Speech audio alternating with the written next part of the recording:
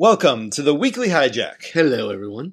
We're nearing the end of Season 6. This is an important one. This one is called Across the Sea. This is one that we've been talking about obliquely for a long time. It helps fill in a lot of gaps if you want to use it for that purpose. At the very least, it gets you like the backstory of Jacob and Man in Black. Yes, at the very least, he has that. But this is a divisive episode of Lost. I find it fascinating. I think you need it at some point. You could argue where it needs to go, but I think there would have been something missing, too much missing from Lost without it. Yeah, we'll go into some of the debate about this in a little bit. But first, before we delve into all that, let's get our first-timer impressions. Hi, Janelle. Hi. So what did you think of this one? I think it didn't explain anything. It's fair. I mean, it explained where Jacob came from, and it explains that there is history between him and Men in Black, and that they're brothers, and not much beyond that. I guess it explains, like, the two rocks that I don't even remember Jack and Kate finding in episode 1, although I do remember Locke making that comment about our very own Adam and Eve. The two dead bodies they had found in the caves. Wasn't episode 1, it would have been like... Pretty early on, though. Yeah, and 5 or so. When they were exploring the caves for one of the first times. I think in season 1. Season 1, sorry. Okay, gotcha. But we know for a fact that Man in Black is not entirely dead. Not entirely non-existent because of the rest of Lost. Mm-hmm. So I'm confused about this business of Jacob burying him and saying goodbye to him and treating him as though he were dead, in spite of conversations we've seen that I would think have taken place since then between him and Men in Black. There's a lot of dots to connect in here. Again, like Lost tends to do, and this, again, if you were watching it back when it was on TV, like, everyone was, at least Tim and I, were, like, hyped up on connecting everything humanly possible. And Doc Jensen helped back in the day. Columnist for Entertainment Weekly. Oh. But who was very prolific about it. Yes, it was a lot of fun back in the day. But yeah, there's a lot of reading between the lines, and I think the Man in Black storyline is one of those. I think the implication, and maybe we get some more explanation in this next episode, but I think the implication you can get is that we've already seen that Smoke Monster takes the form of dead people. Yeah. So it makes sense that sometimes he would want to take the form of his past self, if you want to think of it. Basically, yes, his consciousness, I think that he is alive and present in the Smoke Monster, but his body died when he became the Smoke Monster.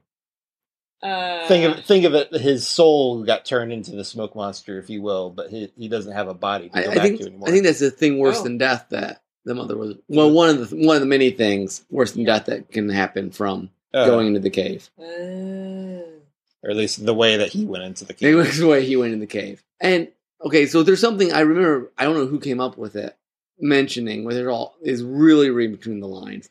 But so that whole village is like on fire and everyone's dead. Yeah. How does one lady do that? Yeah. And so the implication people have read into is that she was originally also the Smoke Monster. Oh gosh. Well, it makes some amount of sense because of her killing Jacob and Men in Black's mother and taking them and lying to them their whole lives about who they are and where they came from? I think the idea is that she played both roles of both judge and protector. And they got split up. And this is my reading. This is no one else's. Mm-hmm. In some ways, it got split up between Jacob and Man in Black. I mean, I can see that interpretation. I mean, you know, at one point, Jacob asks her, Allison Janney, let's say, the actress who plays this crazy lady. Mother. Which we got, remember, Man in Black earlier in the season was like, yeah, my mom was crazy. Yeah. Oh, yeah. Mm-hmm. But he asks her, why do you love him more than me? And she's like, Jacob, I love him in a different way. Mm-hmm. And I had always kind of figured, it's like, yeah, in some ways, she is more like Man in Black than she was like Jacob. She was this kind of manipulative, and like what she said about people was basically the same thing that he said about people. I mean, they were like each other. Jacob's the oddball, in many ways. So that's why I think like Jacob interpreted that as like her liking him more. It does make sense that then Jacob's morality would be kind of skewed. He never really had a good center to begin with. Well, I mean, that whole like she was like, you have to do this. You have no choice. And now he's all about giving people choices. You can do whatever you want. To a fault. To a fault. And he's very hands-off in some ways just because I think he just learned that from his mom. Didn't seem particularly hands-on either, actually. Yeah. These other people were living on the island for 30 plus years. Yeah. And she just kind of lets them for The a others, while. Yeah. The others. So are we, well, okay. Other first impression before I start going. Where did this witch come from? That is the part that, what's the saying we kept saying off? Well, what did she Recording. say? Also, too, For every question I answer, there will come more questions. that they're not going to, it's not trying to do the beginning, but a beginning. Yeah. Yeah. To quote Wheel of Time. I mean, this is about as origin story for the island that Lost will probably ever give. This is a very postmodern show. They're not going to go into the mythology of how this island came to be the source of all life and light and whatever all that stuff is. It just is. Here's what I wonder. Okay, so Claudia, I'm assuming is, what, Greek? Roman? Sure. So she's pre that. And we know there's Egyptian artifacts all over the place. Oh, that's an interesting point. So I'm assuming she's Egyptian. Again, I'm just reading between the lines. So you think Claudia's Egyptian or No, Roman? no, the mother. Oh, the mother. Oh, I assume okay. she came there with the Egyptians. Because now Claudia is the birth Yeah, yeah. I'm saying fake mother. I'm saying island mother Let's go is over there. Egyptian. Okay. That's why I'm going with that. Because Egyptian is the oldest civilization we've seen on the island. Mm-hmm. So that's just my reading. But that's just headcanon. I mean, yeah, there's lots of connect the dots, like I said, in all this. I mean, we saw a hint of the origins of the frozen donkey wheel, except apparently Allison Chaney destroyed it all. So, I guess they had to remake it, or she buried it, and maybe someone dug it back up. Well, my guess is that part of this very long con to get off the island is probably getting that thing made. I guess so. I mean, that was his first way to get off the island. True. I mean, I wouldn't say it was part of the long con that involved Locke, but it was No. I mean, just his continuing efforts to get off the island, one way or the other. He probably convinced someone else to build the thing. Yeah, probably. Yeah, to recomplete the project and the machination and all that. So I guess the big reveal in this, besides the backstory, is that this is clear as we're ever going to get about what the island is, or what the center of the island is. That there's this water and this light that is basically life, the universe, and everything.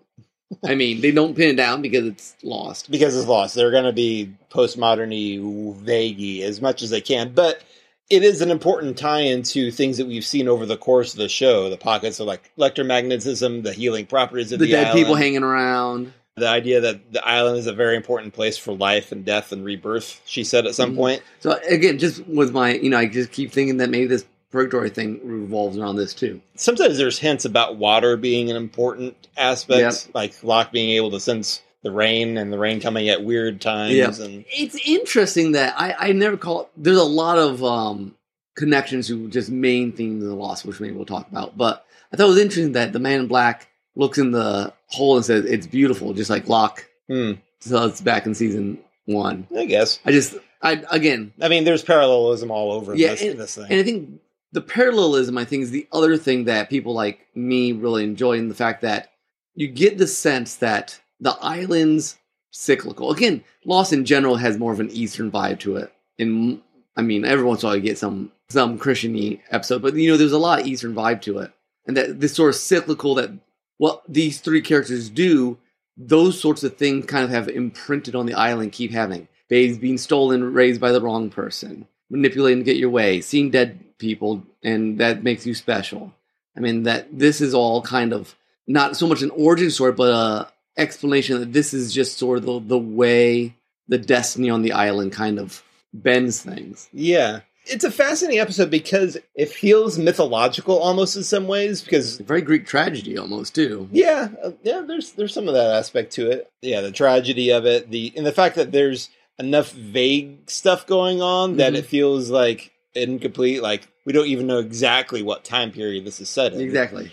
But it's interesting because it also feels slightly modern, because we are kind of analyzing the psychology of how this influenced Jacob and how it influenced Man in Black. And so it's a fascinating mixture of the old and the new in a lot of ways. I guess it was interesting. They could have put a year or something on. I mean, they've done it like Richard's episode. They just this is, I think, supposed to be kind of a timeless view of a moment of an important epic of the island, and at least I've always read into it, that this is how a lot of these rules get started. You know, when you're in charge, Jacob, you can make the rules, and everyone can listen to those. Yeah, it's almost like becoming the protector of the island gives you the ability to enshrine certain details about how it works. And maybe even the fact that Jacob and Black, I keep wanting to say Esau, but they never give him a name. For some reason. Just because. I think that point, they're just being lost. But I think, actually, in the scripts, I read somewhere, what is it? It's Samuel. Oh, is really? His name, yeah. What? Yeah. I don't know I believe I read that somewhere, and someone can correct me on that. I remember how it's what's that web series? How it should have ended. Yeah. Called him Chaz, and he's like, "No one's supposed to say my name." But in some ways, it's almost like the personalities or the histories of Man in Black and Jacob almost imprinted itself on everything that happened afterwards. The projector of the island, then the island just keeps sort of can't move on.